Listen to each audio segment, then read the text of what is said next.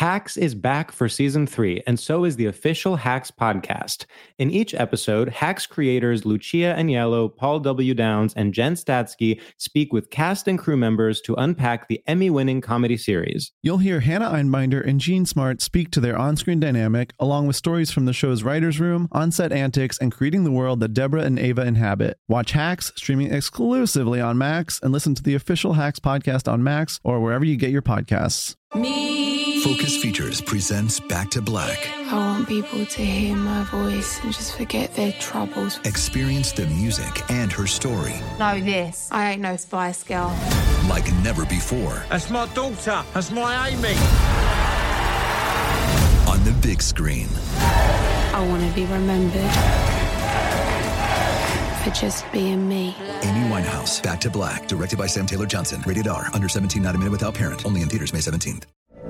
From BBC Radio 4, Britain's biggest paranormal podcast is going on a road trip. I thought in that moment, oh my God, we've summoned something from this board. This is Uncanny USA. He says, somebody's in the house, and I screamed. Listen to Uncanny USA wherever you get your BBC podcasts, if you dare.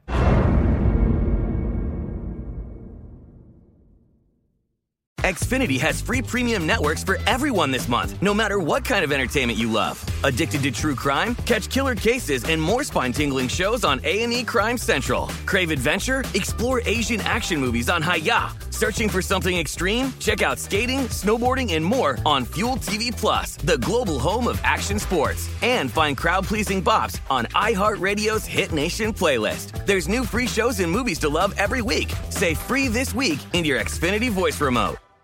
Wow, hello every glamour girl out there in America and the globe, to be completely honest and even inclusive. I just want to say, hey, it's Sam. I want to say two things before this episode kicks off. The first thing is that to celebrate the new year, we will be doing an earnestness bonanza, which, if you don't know, is when we speak earnestly for the entire episode. And we answer your questions about us, about the world, about whatever. Just email us at stradiolab@gmail.com your questions, and we will respond with a level of sincerity and earnestness that the world has never seen.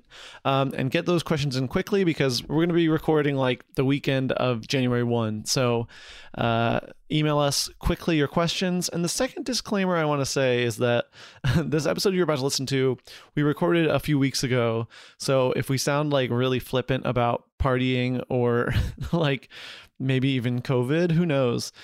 Just know that it was sort of before Omicron descended upon the city, and we are not COVID deniers. Don't get me wrong, we are complete psychopaths, but it's in a more tasteful way, I assure you. So enjoy this episode, and I just want to once and for all remind you that we are normal, and email us at stradiolab@gmail.com your questions, and okay, bye, enjoy the app, bye.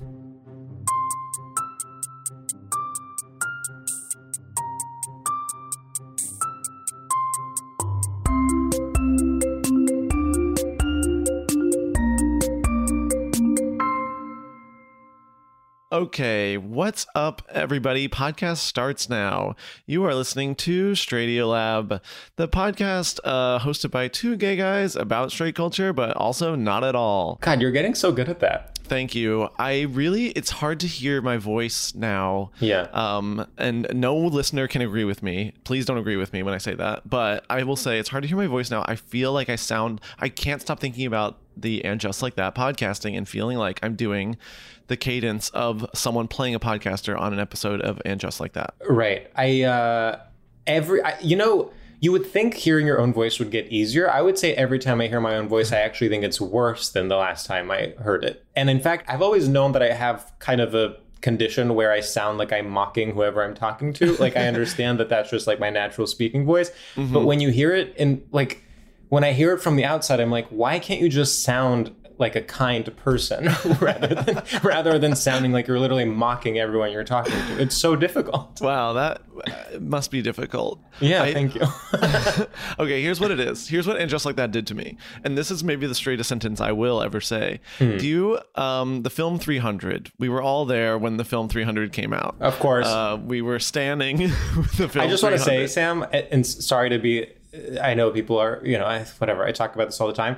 300 was insanely formative for me because I was, as you know, living in Greece at the time. And there was like a giant like promotional campaign where they would have like all of the like catchphrases, like for instance, when they say like, come and get it, that's like literally from, there's like an ancient Greek phrase for that phrase or whatever. And so like that would be on the posters, like in the multiplex, it would be like whatever. Then we had like a teacher that would be like, the film is actually more historically accurate than you think. And then I would like parrot that because I thought that was like an interesting thing. And then of course I then like had a friend who was, Iranian and was like, no, it's not, you psycho. It's literally racist. Like they're portraying the people as like literally like truly like the most offensive possible terms. But I was like, a teacher told me it was historically accurate.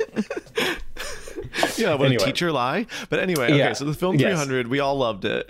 This is an incredible, formative piece of media. Agreed. But then, and this is where it gets even worse, there was an episode of, I believe, South Park that was making fun of 300 and sort of doing the like slow motion speed up things, whatever those are called, like over and over again. Yeah.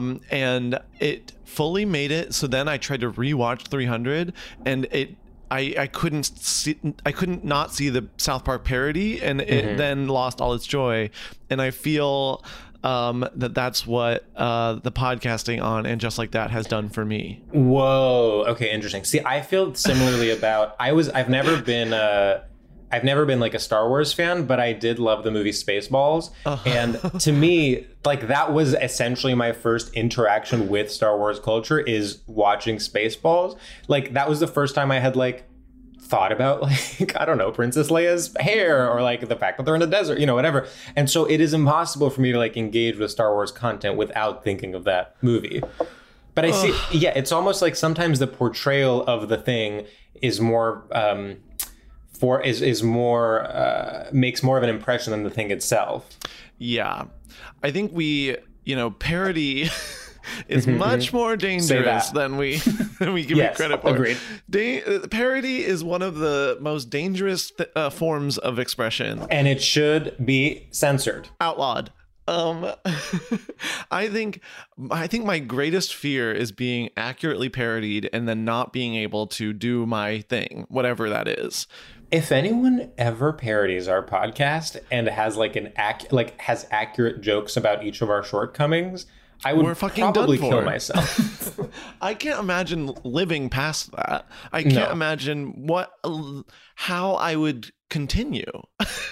Yeah. Well, it's kind of like having, and there are a lot of people have jokes about this, but like the idea of the caricature artist, that like it's their job is to take the things that you're most insecure about and then exaggerate them and then be like, here. Yeah. Please, I'm going to go ahead and call it.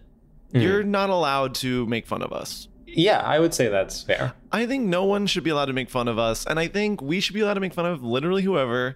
I think, it's not fair, but that's life. I think no one can be mean to us, and we're allowed to be mean to whoever we want, anytime we want. I agree. And I would go even farther and say we're allowed to kind of like do, under the guise of cultural criticism, say anything bad about like a television show or a film or anything we watch. But if you or I ever are lucky enough in this industry to produce literally anything, no one is allowed to critique it. I think that is genius. I think there is a ban on critiquing anything we touch. I think that's healthy. I just think if you were to critique, maybe if we wrote on a show, if we were blessed to write on a television show, and then maybe one of the things was bad and you like accurately said what was wrong with it. No, that's not right. No. I would immediately block and report anyone who did that. Yeah. And I'm not talking about on Twitter. I'm talking like to the authorities. I obviously think we should get rid of the police unless you critique me. Yeah, I would say there needs to be a special privatized police force, kind of similar to Blackwater. And they should be free for gay podcasters to call on when someone critiques their work. Yeah. I'm going to actually build this umbrella even wider. Critiquing any gay podcaster, because if you say the word gay podcaster, it's about us, and that and so you suddenly we're implicated. Yeah, you have to, if you're gonna critique gay podcasters in general, you have to put an addendum, not Sam and George. One of the worst things to be in this world is implicated. Yes. And hear me out. To me, I'm like I am an observer. I am a critic. I am a comedian. You know, I need to be able to look at the world from a distance and then decide what is good about it and what is bad about it. The second I am part of that world, or you make me somehow feel complicit in anything, I can't do my job anymore. I can't do my job. And when I can't do my job, the whole world suffers because it's a gift. Right. It's like, who is going to critique the world if not me? Like, I can't be in it. Then it would be unethical for me to critique it. Then it would be a conflict of interest. Yeah, we perceive you. You can't perceive us. Yeah, that's not. Yeah, it's not how it should work. No. Well, I think this is good. It's good to set ground rules. I think, and you know how our listeners can be. They need rules. Well, as we've said before, we have the smartest listeners of any podcast, which is a double-edged sword. Yeah, because sometimes, you know, they'll be thinking maybe critically about us and sort of use that wit. You have to nip it in the bud. You have to redirect. You have to kind of, like toss them a bone, like something else that they can think about. You're like, no, you're getting too close to the truth. Think, no, talk about this. Talk about Queen's Gambit. Yeah, talk about how bad Bridgerton is. I don't know. Yeah. Talk about Bridgerton. It's difficult. I think we have a healthy relationship to our hyper intelligent listeners. I agree. I think, listeners crave boundaries and rules, and we are really setting them up for success. Yeah, well, I'm writing recommendation letters for college for all of our listeners and setting them up for success. That actually would be huge. I know. Did you ever have a mentor in comedy, or were you ever a mentor to someone else? Did I ever have a mentor in comedy, or was I ever a mentor to someone else? I'm just thinking about the idea of writing a letter of recommendation for someone. Like, we don't get letters of recommendation in our field. When I was younger, I had a couple, they were like 5 years older than me, but they were like really nice and seemed like they were going to be that. And then I think I realized like that's not really how it works, but it's a dog eat dog world. But they were like I would be like, can we get drinks? And they would be like, you're 25. There's plenty of time. You know what I mean? It was that type of thing, which actually I did need to hear at the time, but wasn't materially helpful, if that makes sense. No. And those people are now bitter and want to kill you. Oh, the meanest, grumpiest people on earth. Yeah. But, but I'd still hook up with them. And that was also part of it. I kind of wanted to hook up. You have to. You can't not be inclusive just because they're bitter and old. In fact, it makes them a little hotter, to be honest. But yeah, no, I agree. Speaking of people that are the opposite of bitter and unpleasant, I think it's time to bring in our guest. We have to bring in our guest because, we're being weird today, to be honest. I actually think we're being perfect. Oh, okay. Good. Yeah. No notes. I think this was like a really good intro. Okay. I love it. That's why I'm ready to introduce our guest, because I think we've done everything we set out to do. I think it's a 10 out of 10. Perfect. Well, with that being said, please put your...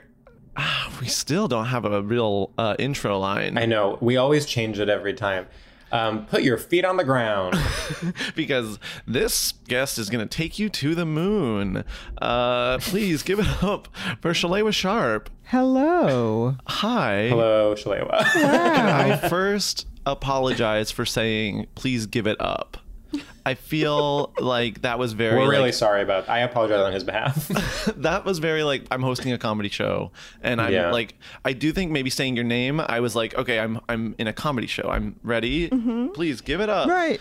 Yeah. I get it. You want to keep this train moving along, keep this comedy train moving, Yeah, when people say let's keep this show moving, yeah, it's just, but there are no, you know what I have? I always have the really toxic instinct is to use the phrase ladies and gentlemen when I'm hosting a comedy show. It just like comes out of me and I have to like remind myself, don't say that. That never sounds good. Like it always seems like a good idea as it's coming out of your mouth. And then you're like, oh no. Right. Where does that urge come from, do you think? I think it's like the most old-fashioned possible way to address, like you're like, well, I got to play the part. I'm on a stage. Like, I got to refer to people as ladies and gentlemen. I usually go with y'all. Well, and then I'll do the even worse thing of y'all. Yeah. I'll do the even worse thing of saying ladies and gentlemen and then feeling like I have to tag it with like and everyone in between. And it's like, that is the worst Actually, possible thing you that's can worse say. than the ladies and gentlemen. Yeah. And I'm not even saying it. I'm saying it neither like as a joke or to be inclusive. I'm just saying it like to say something that like somehow makes ladies and gentlemen better, and it only makes it worse. Well, I mean, that and everyone in between matched with the tone of your voice, which you have acknowledged can sound meaner than you mean it to be. I know. It's just I know. It's did true. This guy just neg the audience? Exactly. Yeah. Is he like against, you know, is he like pro gender binary? Like, it's just, yeah, it's a confusing time. I just it is. I say y'all. Where I started doing comedy, that host, it's at a dive bar in Atlanta. That still happens. I recorded my first album there, and that host is a very particular kind of guy, just one of those gruff, long goatee, punk rock kind of dude, but like older, so he just has like a gruff voice, and he's rah, rah, rah, rah. And of course he's a sweetheart. But the way that he gets people to clap at the show is he says, slap or just put your dick skinners together. Whoa. Oh no. And I'm like, is that everyone? What is a dick skinner? I assume he means hands, but then I am concerned as to what everyone else is doing with the dicks. Yeah. If that is what is resulting, is skinning. I don't know, but he does it and people clap, and I'm like, I don't know how I feel about that, but yay, they're clapping. Sure. I think people clap out of shock. He's been saying it. I mean, he's been hosting that show for like 15 something years. So well, if it's your catchphrase, you got to. Yeah, so that's the first. That's your brand. That's the first thing when people are mocking him. They're just like, put your dick skinners together, and we're like, yeah, that guy. Wow. Yeah, bless his heart. Bless his heart. Do you think that style of guy will come back into vogue? I think there are areas where he never left. I was about to say, I really think that guy has, you know, is doing fine. It's kind of like when I go out to LA and I see dudes still in long board shorts and Converse, and I'm just like, oh, okay, so we never stopped listening to like Beastie Boys out here. Totally. Okay, got it. Yeah. There's something about Los Angeles where it's like, you imagine it as a place that is ahead of the curve because you're like, oh, this is where Hollywood is, whatever. And then you go there and you're like, is everyone stuck in the 90s? Just oh my God. Seeing like full on hair metal dudes like walking in broken leather in the sun is so funny. Or like to me. goths. You'll see goths in LA. I think of LA as like a place where cool people go to retire. Totally. Like, they are still cool, but they're like, okay, I just want things a little easier now. Yeah. Right. Or like surfer bros. Like everyone, what's nice about LA is no one can do nuance in any way. So people are like, okay, well, I just have to pick an archetype and stick with it. And there's something nice about that. Like you're almost like you're in a cartoon where everyone has their own little personality and they're just like, okay, well, this is what it is. Like I'm a surfer bro. I'm a goth. Like I'm like kind of like a slightly creepy dad. And then you just like do that. Run with that. Yeah, the first time I was in LA for an extended period of time, after like 3 or 4 days, I was like, oh, I see how Smash Mouth happens. Like, I get it. I see how you get a Sugar Ray out of this. Totally.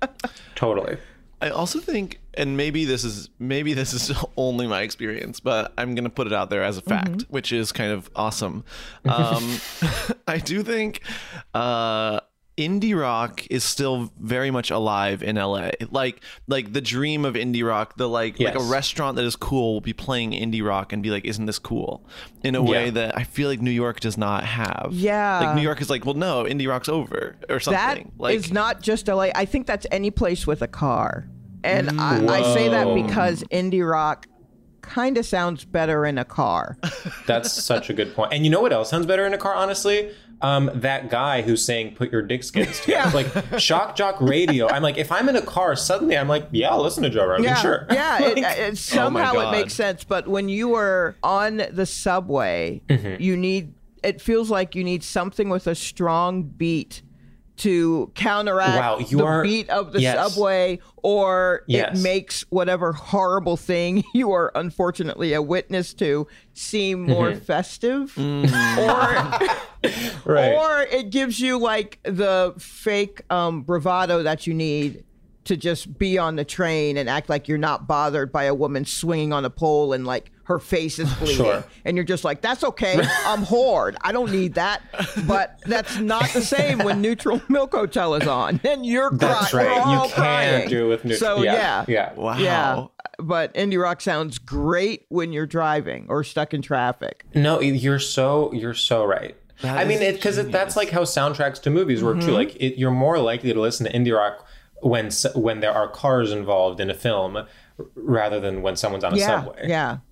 Yeah, I think it's just like shorthand now when someone, no matter what the scene is or what the movie or television show might be, when they are going into the subway, somehow someone manages to walk by blaring hip hop. Yeah. Yes. Be it on an old school like boombox or on like Beats speakers, wireless. Somehow someone's always rolling by with that, and you're like, we get it.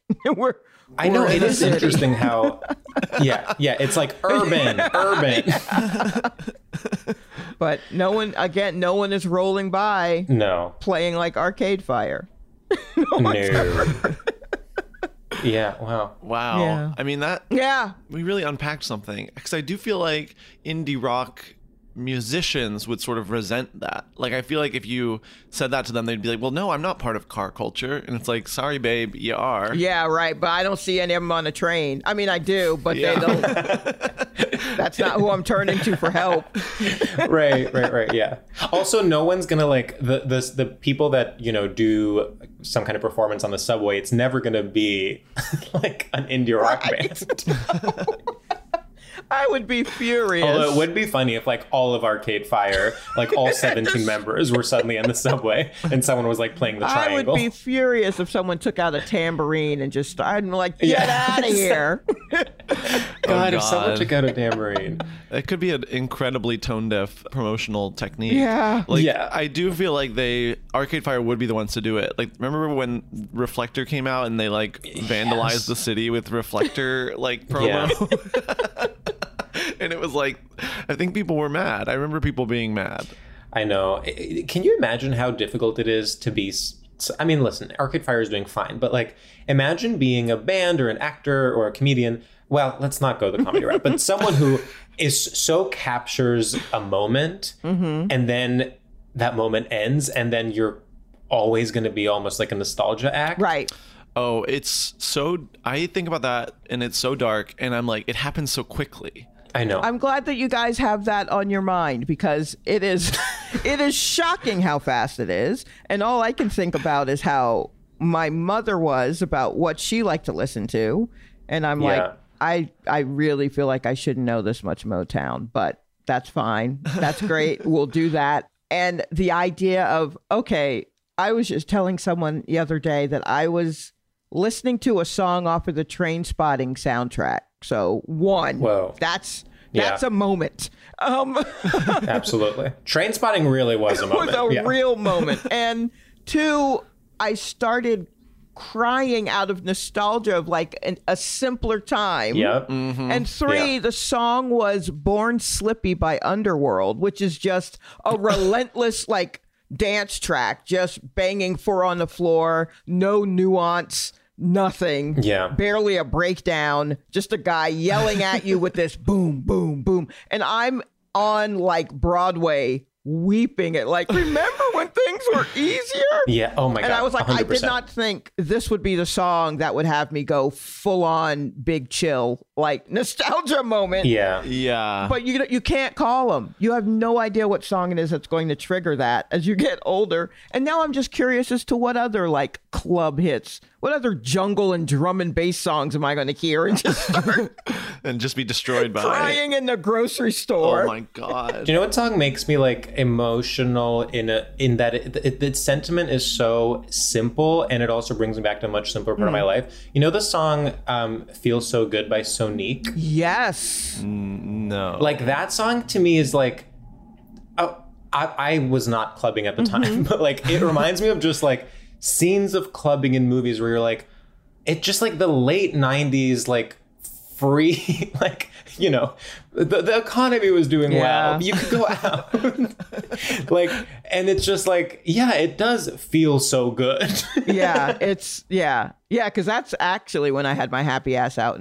Well, to be honest, I was out in the clubs like mid to late 80s when I was like a teenager. Shouldn't have been. And then I just kept doing that with a major stop in going to see bands play. You know, you fuck one guy who plays a guitar, suddenly. Yeah, I mean, suddenly you have gotta to see have them like all a different personality for about a year and a half. Yeah. Yeah. So you do that for a while, and then you stumble and find your way back at the club. And now I still will probably stop at a club and just stand there and go, I mean, yeah. I know. You know, like, I guess, yep, that's what y'all are supposed to do. So have at it. And then, you know, go home.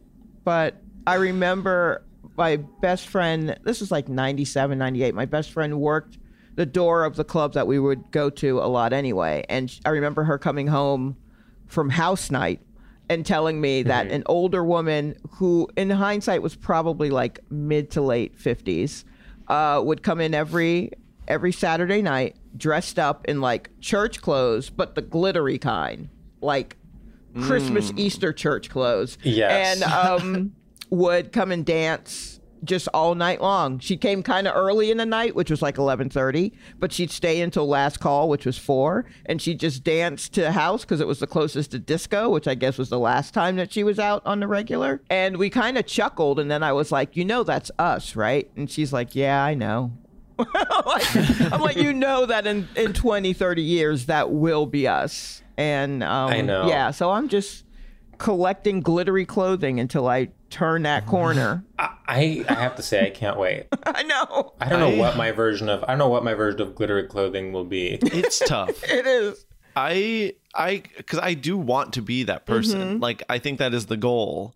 But it's also like, as you age, your interests and goals change in a way where I'm like, I don't know whether the instinct is to fight the like urge to like be quieter and like settle down in a more real way and like still fight to go to the clubs, or if it's to embrace it and be like, well, that was the thought of a 20-something, and now as a whatever something, it's good that I don't want that. Right. Yeah. I mean, it's you will, and I feel like you'll instinctively fight the urge, or you'll try it and your surroundings will be like, hey man, you're not supposed to be here. And you're like, you're right. I am thoroughly embarrassed. But then what will happen is you will get to a point where you're like, I don't care. Totally. But you have to truly not care. You can't say, I don't care. Exactly. Because you absolutely care. So you have to not even realize that you don't care, but you're just like, I'm going to go in there. And you go in. And people are like, are you sure? And you just walk by the door girl and you just go in and you have your night and then you leave like, see you next week. And the door girl goes home and is like, yo, this wild woman was out here in glitter dancing and I kind of want to be her. And it's not that you want to be a wild woman dancing in glitter. You just want to not care. Yeah. Yeah. There you go. That's wow. Yeah. I know, because when you care, you can kind of see that desperation in people's eyes. It's like, and it's tough because it's not, and they don't know, like, two people can look identical in every other way. Like, it has nothing to do with like how you dress or how attractive you are, but like it just has to do with like knowing you're doing something on your own terms versus going there desperate for something to happen to you so you can like feel something. Yeah. Yeah. For something to happen. Oh, that's the worst. Yeah. It's a constant little lesson. I think you're pointing. I love the the truth of like just saying you don't care is like not enough. Yeah. Like you really have to go through a journey to believe it, and it's impossible. And you can't like be like it. You can't fast track that journey. No. Do you ever actually? I was going through this yesterday, which is a slightly smaller version of this. But do you ever like feel yourself in a bad mood or whatever, and you know you have to do something, and you try to get yourself to just be in a different mood, and you're like, just stop. It's impossible. Yeah. But like you just know that like if you're in a bad mood, you're going to enter a space and then immediately like either be rude to someone or be quiet and weird or be awkward. And it's like you know that if only this thing you have to do could be 24 hours from now, you would be normal. Yeah. That happens a lot. And I try to I may say something when I see my roommate, since he's the one who would have to deal with it the most often. Yeah. I'll just go, hey, and he's like, okay, fine. Yeah. But yeah, I try to like literally roll up in a ball if I have to go out into the world and I feel that way, like a roly-poly, and just try to roll through and get through everything. And when someone says or does something, I try to just go, look, I don't know if today is the day for that. Totally. And usually no one pays attention to the warning. No one ever pays. Why? Well, they don't know it's a warning. Why would it be a warning? You're fine. And then I got a snap, and my snap is so bad. It's so terrible. Yeah. And so I'm like, all right. I tried to roly-poly through it, and you guys won't let me. So now I got to be mean. I kind of try to do the like. So have you guys seen the Katy Perry documentary, the famous scene where she is like crying, and then she's about to get lifted up on stage and she just like stops crying and like smiles, like does like pop star face, and then just like gets lifted up on stage? I kind of do that in my mind where I'm like in a horrible mood, and then like the falseness of pretending to be in a good mood kind of makes me be in a good mood, like like turning around and being like, let's do this, is like makes me laugh in a way that like does kind of get me out of the mood in a weird way. I'll have to try that. Try it. I mean, I do a little think, performance. Totally. I think the one time a yoga teacher said, if you feel like this is difficult, just smile, and then that'll make you think like it's like if you just like smile really widely, force yourself to smile widely, then it will make it feel more easy. Did it? I mean, who knows? Well, a yoga teacher said it, so it's true. Yeah, so it's true. So it's true. Should we do our first segment? I think that would be an excellent idea. Will you explain it, please? Okay. Oh my God. I'm like, I was gonna do it because you did it last time, and I was like, no. Sam becomes like stereotype of needy girlfriend voice when it's time to do the first segment. It's for some reason it's like so jarring to me. I actually have now embraced it, and it makes me feel like kind of like a dom, like the top when it's time to do this, because I'm like, oh, he can't do it. I have to step in.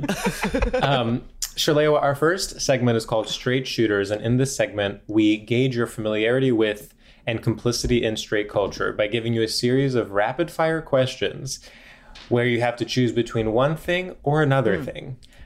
And the one rule is you can't ask any follow-up questions or any clarifications about the rules. Okay. Sam, take it away. Okay, wow.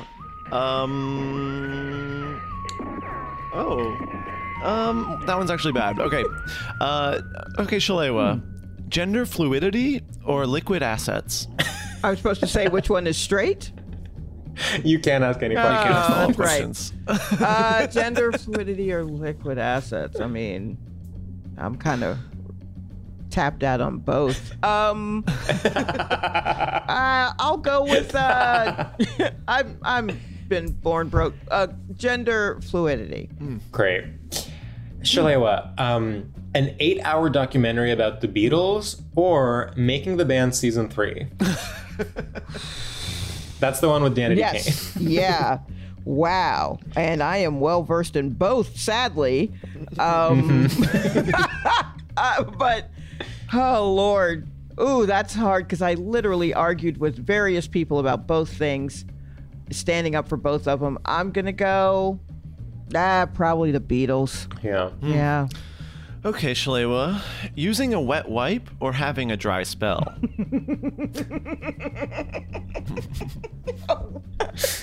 Sadly, a wet wipe. A wet wipe. It's always nice when a guest gets into when you kind of realize, like, oh, this is literally about nothing, and I just choose one of these. Okay, Shalewa. Taking a relaxing bath or pulling a Sylvia Plath? Man, which feels better to me at the time? Usually one begets the other, but I will go with the bath. Yes. Tasteful. Yeah. Tasteful. Okay, Mambo number 5 or SEAL Team 6? Oh, always Mambo number 5. Okay. Samantha moving to London or Big dying? You know what? Look here. That was I mean, honestly, the shade of it all is going to have to go to Samantha moving to London. Yeah. Come on. And okay, and then I guess I'll do my bad one that was my first one that I was going to skip, but just because I feel like I've already even said it. And just like that, or nevertheless, she persisted. That's good. Yeah, that's a good one. I mean, I'm gonna have to say, and just like that. Yeah. Mm-hmm. And finally, fettuccine Alfredo or Stephanie Germanata?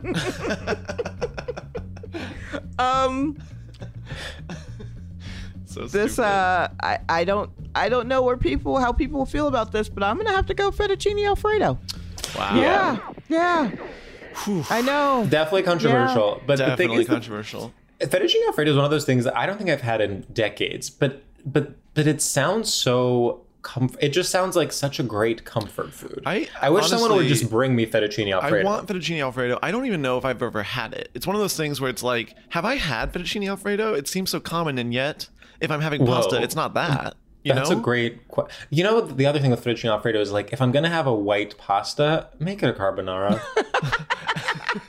And here's my thing is I don't know any fucking pastas. I know what a lasagna is, and I know what spaghetti is. I do not know what a carbonara is, and I don't know what a fettuccine Alfredo is. It's just... So, yeah, a carbonara is like... It's a white sauce, so I kind of thought it would be a lot of, like... heavy cream, but it's actually eggs. It's like egg based, and then there is bacon and what else is in it? Cheese. Yeah, I think so. Yeah. Yeah. It's it's like a breakfasty if you Totally. only think of eggs in that way. Yeah. It's like yes. And honestly, one of the biggest game changers is realizing you can have pasta for breakfast. Wait, you can? You absolutely can. Totally. Yeah, you can. Huh. Interestingly, I learned that in Boston because I went somewhere that had a breakfast pasta. If there's any place that's definitely having pasta for breakfast, it's going to be Boston. Yeah. I've been there twice, and I don't know why I put that judgment on them, but here it is. No, you're right. They deserve it. The other thing with carbonara is that there's a famous scene in Heartburn where Meryl Streep and Jack Nicholson have carbonara in bed. She makes like a giant bowl of it, and they eat it out of the same bowl in bed. I even feel the word carbonara kind of grosses me out to say. I feel like I'm almost putting on an accent in a way that feels bad. Oh, I was going to say that that the media has trained you to recoil at anything, including the word carb. Yes. So that you are just like, no, it's bad news. It's not. It's a hug. It's a hug from the inside. Yeah. I think the media, what the media has done to our relationships with pasta is cruel. Yeah. Yes, 100%. Absolutely. Even after I've like decolonize my mind. I still, whenever I have pasta, I'm like, ooh, cheat day. Justice for pasta. Let it free. Let it free. Oh, wow. Let's try to get into our top. Let's do it. You know what's great about this topic, and I'll let you introduce it, is like, it is now, so the topic is New Year's Eve, and we will get into it, but we are recording like weeks before, and it's so nice to like get myself in the mindset of like, what if it was 3 days before New Year's Eve? Oh, you're going on a little journey in your mind. Right. I'm like, imagine everyone listening to this like has already had Christmas. They are fully in the like, I mean, malls are drowning in giant red ribbons. Like, it is Christmas spirit o'clock. Yeah. And they are now planning, like, for the first time in 2 years, they're actually making New Year's Eve plans. Yeah. Oh, wow. I hadn't thought about that. I hadn't thought about the pressure of New Year's is always full of pressure. I want to say we group came up with this topic. Yes, because it's timely, but also there's some truth in it. And I feel the pressure of New Year's is always huge, but the pressure of like this New Year's, I hadn't even considered that it's like the first New Year's back in a way. Mm-hmm. Yeah, I've been trying to find someone to kiss on New Year's since I was like 16, because that's apparently what you're supposed to do. And it only was a couple of years, like maybe 3 or 4 years ago, that I realized that the reason that I love New Year's, right? New beginning. You put up your new Breakfast Club calendar. You can do all of these things. But so I go in like, yeah. And every time at the end of it, I'm like, well, I mean, that was kind of anticlimactic. And I realize it's because I'm wanting to kiss someone on New Year's. Yeah. And about 4 years ago, I was like, that is the most ridiculous thing to want to do. I can't believe that it's that ingrained in me to want to do that. So I'm still trying to shake that loose. That said, the pressure of this New Year's, there's no way in hell I'm going to be out in those streets. Oh, yes. No, I need to be in a privately held party. Like, I can't be going to some kind of like club or event or concert or like, it needs to be a house party or a party hosted by a close friend in a venue. Yeah. I can't. It's too much.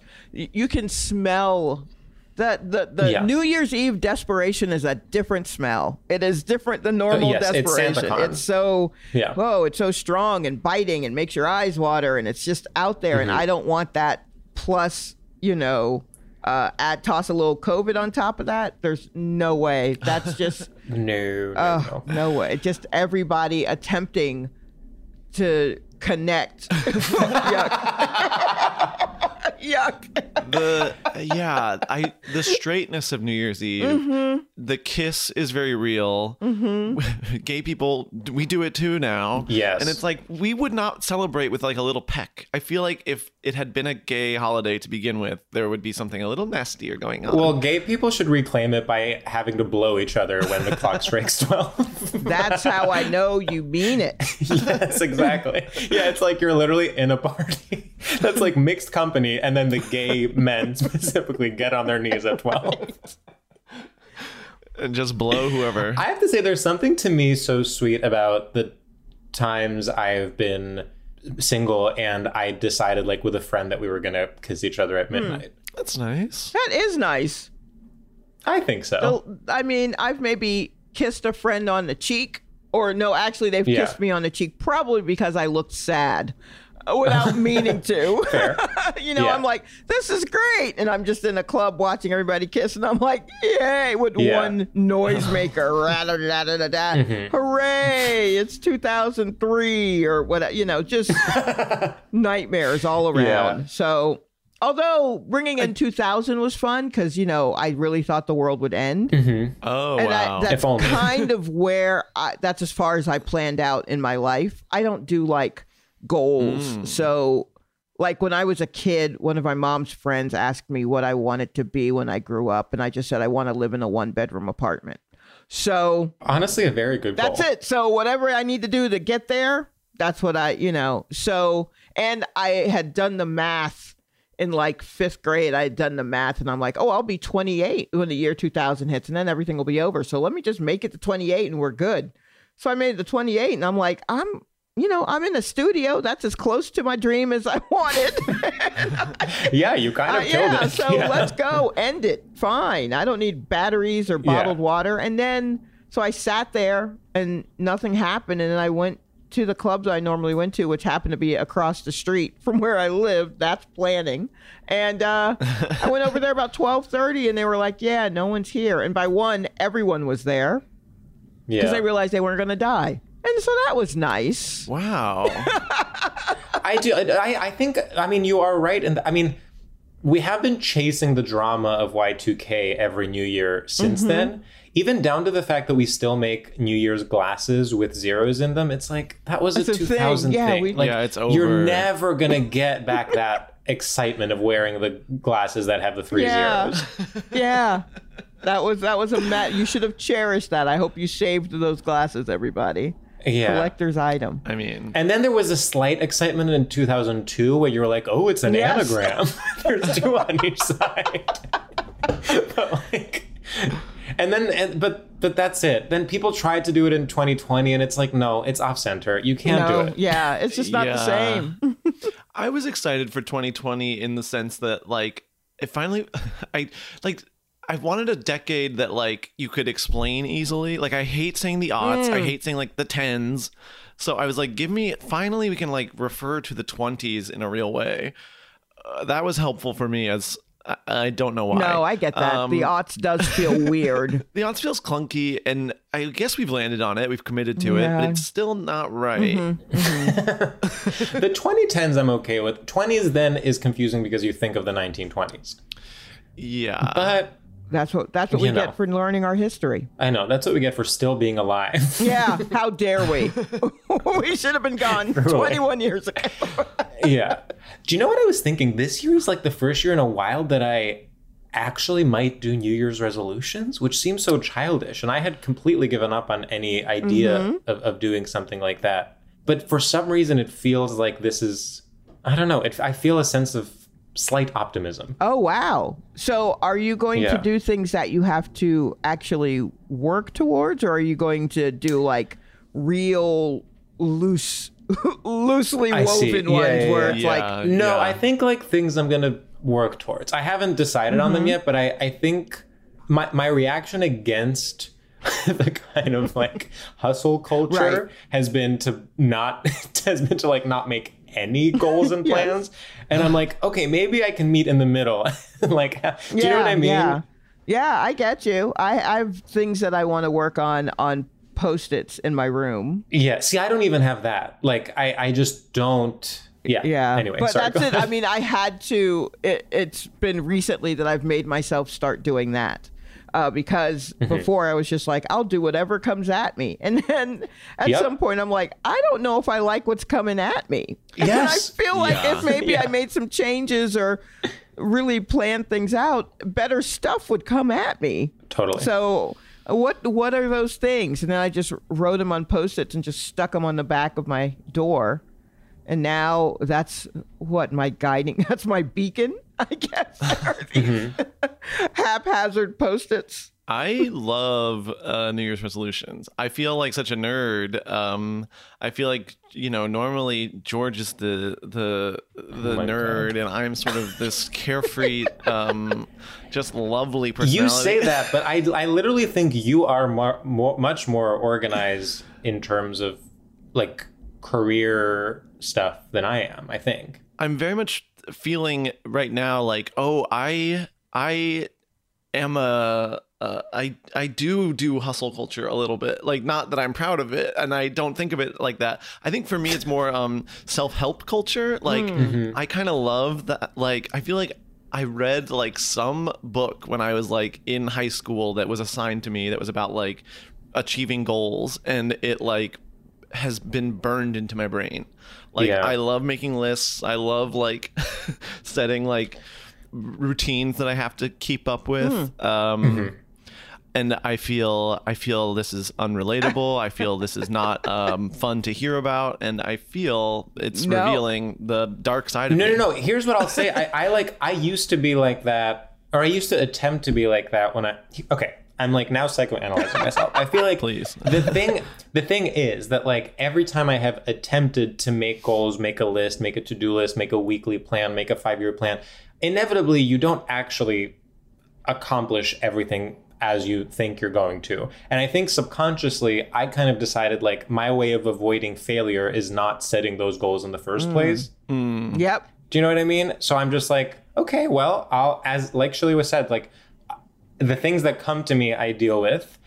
But if I'm not setting a standard for myself, then I can never fail to live up to it. Yeah, it's a lot of that. I actually admire that you're able to make lists, Sam, and like think of things. And I you should feel very lucky that book fell into your lap at the right time. Because now if I were to try and read a book about here's how I would be like, what is this bullshit? I'm not doing this. I know. Right. You know, right.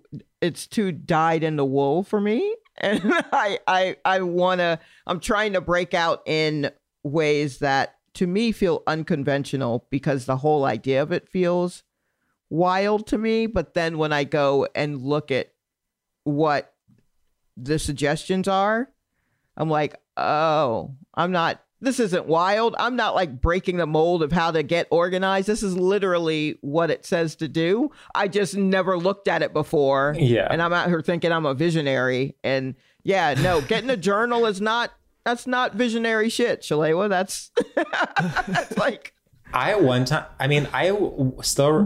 this was not that long ago, so of course I still remember it. It was like a month ago. But I was like in a really bad mood and I was talking to Sam on air about it. And Sam was like, very matter of factly was just like, okay, what is your exercise and journaling regimen? And I was like, whoa, I was not ready to be called out like this. Like, I'm just depressed because I'm sad. But it really was like, I was like, oh yeah, like there literally are things you can do. Yeah. Yeah, there's little things. And they've been the same things for generations. And we never listen. I literally never listen. I, after not exercising for truly months, exercised twice last week, immediately felt better, and then have not exercised since Wednesday and now feel bad again. And I'm like, well, I wonder what it is. Yeah, I'll say that to my roommate who really responds well to exercise, and he won't for a little while. And I'm like, have you gone out and done your little thing? Yeah. And he's like, I don't know, maybe I'll do it. I don't know if I feel like it. And I really coaxed him into doing his whatever. And then he comes back and he's like, I feel great. And I'm like, that's great. I think I have diabetes. And it's like, why do you think that? Because you just ate a whole sleeve of cookies? Maybe. Like, I can see it in him, but somehow in front of me, I'm like, I don't know what's 100%. Wrong. Completely. I give great advice. Such great advice. Just not to myself. Like I would say that is one of my strengths. Yeah. I think I'm the same way. I definitely I'll hit my little spiral. Oh, why not? Yeah. Why not? Sometimes you got to do it just to see like that you still can enter such a low point. There's something exciting about being like, yeah, I can be like an angsty teen whenever I want. Yeah. This week I think it was like Wednesday, I was in like a horrific mood and had to like finish something by like 11. And I was like, I'm just going to be in a bad mood for like 3 more hours and then I'll start. And it like kind of helped, like just to be like, okay, I'm just going to be horrible to myself and then I'll stop. Yeah, I will put on a song that I know will make me cry because I need that cry in order to get out whatever it is that is bothering me. And then I literally could just be there weeping and then go, and I'm done. Turn off that song. You're so lucky. And then let me just do this thing because now I'm starting to, if I were watching this on TV, I'd be like, why doesn't that bitch just stand up and do blah, blah, blah? Yeah. So I have to like be the voice outside that's like art directing whatever it is I'm doing. Yes, 100%. Yeah, there's nothing like acting a certain way and then zooming out and being like, wow, if a character on television was doing this, I would think it was like completely one of the bad seasons of Girls.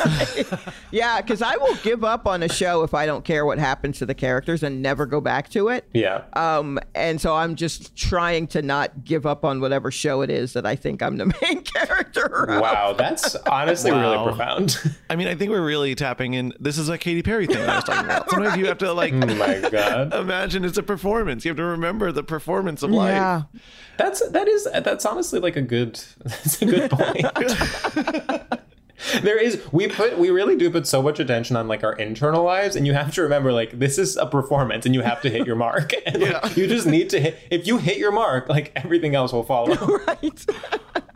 Wow. We're all trying to be method actors, like we're trying to be Jeremy Strong, but we actually need to just be Katy Perry. Yeah, that's it. Yep. That's all it takes. Wow, I don't think we've gotten into so many insights in an episode in this little time ever. This is like more emotional than we normally go, and I kind of like it. I know. Yeah. You know why? It's because we put ourselves in the New Year's mindset. We're thinking of beginnings and what has come before, and we're just like, what now? Also, the week between Christmas and New Year's is such a no man's land. Like, you don't know. Everyone's just moving through pudding. Nobody knows what they're doing. And I think that also adds to the fraught nature of New Year's, because you're wrapping it all up. And and even no matter how the year is, that final week is just like, I don't know anything anymore. So I better kiss someone. And it adds to it. A clarity kiss is what New Year's is. Totally. Yes. That week is my this week we're currently in theory. It's my favorite time of the year by far. Like it's the only time when everyone is like, jobs don't matter. Yes. Like nothing matters. No appointments matter. Everything is like optional in a way that is so fun. It's the spring break of the year. It is. I really enjoy it. Like, it's the only time I'll actually like feel like I can have a full day of recreation and not feel bad about it. Yeah, it just makes you think like, why can't we just do this like 4 times a year? Like we all need a break. Like it's not gonna like tank the economy if we just allow ourselves some vacation. Right. Yeah. Absolutely. And that's the thing, is that everyone is on the same page. Whereas like no matter what else you do, like yes, you can take a vacation, you can take time off, you can go on a trip, but like you are very aware of the fact that you're the exception. Like everyone else is still going, and you're like attempting to read on the beach. Yeah. Oh, attempting to read. So many books. I know. I mean, I can't. So many of books have gone places with me, never to be cracked. Oh, hurts. It could not. Hurts. It really is like. I've talked about this like a lot, but like I was truly being good about reading during the pandemic. Like I was like, I'm so glad I always have a book. It like is keeping me sane, blah, blah. And then a few months ago, it just completely stopped. And I cannot read. I don't think this hasn't happened to me in years. Like I just cannot read more than 3 words on a page. I get that. Yeah, I had to force myself. I ordered a lot of books, so I definitely was on top of that. Yeah. Whenever I'm stressed out, apparently I get a book. And so I had a lot of books coming here to the house, and I think I've finished 2 of them, and one of them was a graphic novel, so it counts. That counts. But that counts. There's pages. You know, the words are small, so it was harder for me to read through my old glasses. So yeah, I think it counts. But totally, I was just like, I don't understand. I am fully interested in all of these. I know that it'll take me a minute, so I picked out things that I really want to get into. And then I'd open it and I'm just like, oh, this is all just wingdings. Just put it down. Right. But I'll take it somewhere. I'm going somewhere. I'll take it with me. I'll certainly have time there. But I mean, how is it going to compete with, Toy Blast on my phone? I know. I can't. The thing is, much like exercising and journaling, you do know that once you get past that first page or 2, it will make it makes your brain think slower. It like makes you be in the, you're in the moment more. You're forced to think outside yourself. You're forced to use your imagination. Like it is objectively good for you. Yeah. And yet. For me, it's like the problem is starting a book. Once I start, I'm going to finish. But like I get scared to start because then I know I'll put pressure on myself and never, like, I'll be like, oh, I have to finish now. And so every time I have a free moment, I'm like, well, I should probably finish that book. And it's like, ugh, I don't like that feeling. Yeah, I've had a few false starts where I've read a chapter and I'm like, I didn't retain any of that. Yeah. I guess I better start again. Yes. I'm going to put this down today. I'll pick it up in 2 days and I'll read that chapter again and see if it makes sense then. And sometimes it does. It'll click and I'm like, okay, I'm in it now. Let's go. Yeah. Wow. I'm like, okay, this has been insane. We've like unpacked like our feelings towards towards life pretty much itself. everything. Yeah. I also think a big lesson from this episode is like embrace the obvious. Yeah. Like you know what you need to do. Just go ahead and do it. Put it, Go ahead and do whatever it is that you need to do to trick your brain into it. Yeah. Do that. Just know that look, stereotypes are stereotypes for a reason. Mm-hmm. Not all cliches are bad. Whichever one, however you want to write that in cursive on a piece of, whatever type of on a post-it note. On a post-it note. Put it on a Put it on the back of an envelope. On a magnet on your fridge. However it'll really sink in. Etched on a wine glass. And you kind of realize, like, the people that know, like, the people that are happiest are the people. It's not that they have some secret sauce. It's the people that are doing all the basic things you have to do. Any anguished artist that you see is just trying not to do what they think is sellout shit. It's not sellout shit. It's what we all have to do to survive. Yeah. God, here's to it. Imagine I'm holding a New Year's Eve champagne flute. And I am as well. Wow. New year. New us. New us. You know what I'm going to do in the new year? What? I really want to find a gym with a pool. Ooh. And I want to swim. Okay. I love that. That's my goal. That's nice. What are your guys' goals? Wow, are we really doing this? No. Okay. I think we should. I think it's going to be fun. Well, I mean, by the time this airs, I will have, because part of my plan when I am going home for Christmas, I'm going home for 2 full weeks. And truly part of my plan was to like dedicate time to think about this for the first time in years. But I'm more than happy to come up with something on the fly. Shalewa, what are your goals? Oh, my goals are broad, getting into granular. So good mental health, right, is very broad. But now, what do I have to do for that? Well, I have an inkling that I may have the adult ADHD. Let's see if that's true. I'm gonna see what I got to do to check that out. I'm gonna try to good physical health. I'm not doing something like lose such and such number of pounds, because that doesn't matter. I would like to see what's going on with my teeth, though. So that's a good one. I want to do that too. I haven't been to a dentist in like 8 years. Me too. I actually just told, this is so humiliating, but I literally just told my mom to book me an appointment when I visit home. I mean, that's great, because I have not gone to New York. Nor should you. Yeah. And then I just this is wild. Create a home. And by that, I mean, I don't feel fully at home in New York, even though I've been here 8-something years, even though I was born here. But I don't feel necessarily at home in Atlanta, which is where I grew up, because my parents passed away, and with them went the idea of home.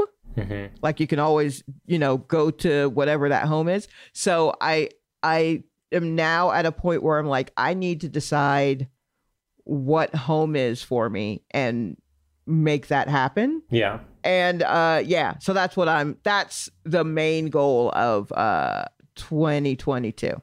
I love that. I love that too. I think making a home is, I feel that way so much because we moved around when I was young, and there's no one place I consider home. And then even as an adult, I've never lived in an apartment for longer than 2 years ever. And there's almost like a defensiveness where you're like, well, I'm a nomad. Right. Of course I don't have, furniture. Yeah. Oof. Is it my turn? Yeah, George, you actually have to go. Okay, fine. I would say a big picture thing I would want is to kind of feel more in control of my day-to-day life. Meaning, like, kind of what we were talking about before about, like, setting the terms yourself rather than waiting to react to things that happen to you. Like, I feel like just on a micro level, I would like to have a good morning routine. I would like to have a good post-work routine. I would like to, at work, decide what I'm working on rather than kind of like base it on whatever email I'm getting in the moment, whatever. So I think like being more in control. I think another thing that I would like is to kind of like reinvest it, to be very mindful about my relationships with other people. And to like invest in maintaining correspondences with people that are not in my daily life, or calling my grandparents more. I feel like I somehow create this narrative where it's like, oh, it's classic me to not respond to a text because I'm busy. It's, I forgot to call someone on a holiday or something, like, oh God. And then I'll like email them a week later and be like, oh, I'm so stupid for forgetting. And it's like, well, maybe I'm old enough that I can be expected to remember to call everyone on their birthday and, maybe like send someone a congratulatory email when they have a baby or get a new job, or like, do these things that feel like how adults are supposed to communicate with one another, rather than just like maintain a series of like on and off text thread relationships. That's good. Yeah, that's really good. I like that. And that'll take you a year. Yeah, that'll be tough. That will be tough. But like, this is so basic, truly. But like, one thing is like, I would like for the entire year, every day, to log into Facebook that day, see whose birthday it is, and then put those birthdays in my calendar, so that by the end of the year, I have all important people's birthdays in my calendar. And I don't have to depend on like happening on it on social media or forgetting it or whatever. Again, small thing. That's actually a really good idea. That's very smart. That's a really good idea. That's great. What a wholesome goal. I know. Wow. Well, this was an unexpected earnestness bonanza. Truly. I bring them with me. It's my fault. No, I mean, we love it. No, we love it. And it's important. Yeah. I guess we should do our final segment, George, right? Yeah, let's do it. I'm ready. I mean, I'm actually not ready because I don't know what I'm going to say, but I do think it's time. Okay. So Shalewa, our final segment is called Shoutouts, and sort of in a classic homage to the straight tradition of the radio shoutout, we give a shout out to anything that we enjoy. Imagine, it's 2001, you're at TRL and you're shouting back to your squad back home. Sure. Just about anything you like. What will it be? Yeah, I don't know. Okay, I've got it. Okay, go. What's up, everybody who is out there? I want to give a huge shout out to the ocean and aquatic life. Something about water. I'm starting to feel, not to be too dare I say, like, religious? Is that the word I'm thinking of? But like, I'm feeling spiritual towards water recently. Wow. In a way that I can't quite describe. I think like I'm so calmed by the ocean. I'm so drawn to water. I can like literally just like look at like videos of whales, and that like will do so much for me. I don't know what is wrong with me, but it is working. And I think my like Instagram has figured this out, and they keep showing me aquatic animals, and I'm loving it. I cannot skip a single video. Yeah, the ocean is so full of wonder, and water is the ground floor of life. XOXO, Sam. Wow, I love that. Sam, I also feel spiritual towards water. Always have. Maybe, I don't know what it is. It's, we're made of it. We're 60% water, goddammit. Let's start there. So maybe it's actually a narcissist. It's a narcissist impulse to be attracted to water. Maybe all people are. No. And we just think no, it's I'm not. special. I don't know how to swim. I'm trying to stay. You don't like water? I mean, it seems fine. I guess maybe because you grew up in a very landlocked way, but I just I didn't learn how to swim, and I was just like, I guess I'll just arrange my life so that I'm not around water. So it's hilarious that I am in New York and I just ride in tubes underwater all the time, and I'm just like, I just don't think about it, but it seems like it's nice though. It's lovely. I can't get enough of the stuff. George, you go for it. Yeah, I'll go. What's up, freaks and losers? I want to give a quick shout out to the private Instagram I have for only following vintage furniture accounts. Let me tell you something.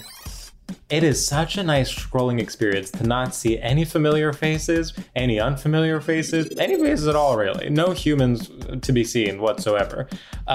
Just slightly dirty furniture that I still somehow can't afford, and yet gives me the opportunity to imagine different lives for myself, to almost develop taste by kind of deciding what I like and what I don't like in real time.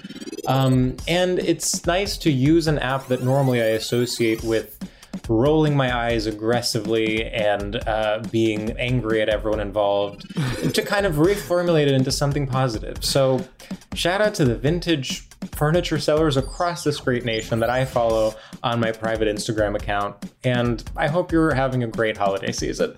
Woo! That was nice. Wow. I dabble in some of those as well. So I merged I just follow them on my main. Yeah. I should probably set up a separate one, but I'll just forget that password.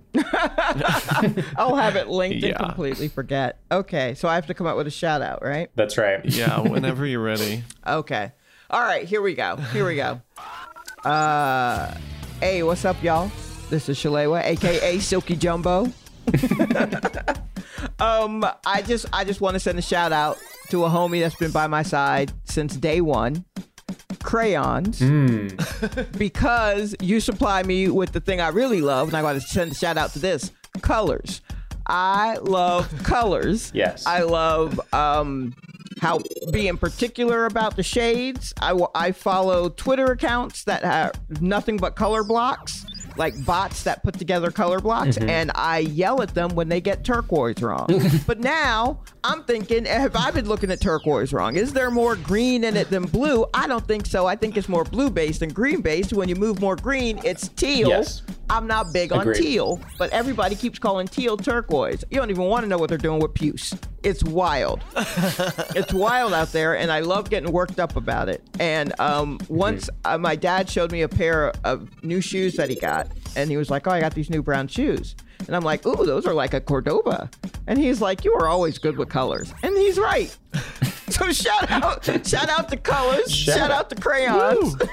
Woo. And I look forward to spending much more time with you, as coloring is a big stress reliever for me. Oh, I love that. That's really nice. I can't draw. Let me clarify. I cannot draw. No, but you can color. I can color. So that's what I do.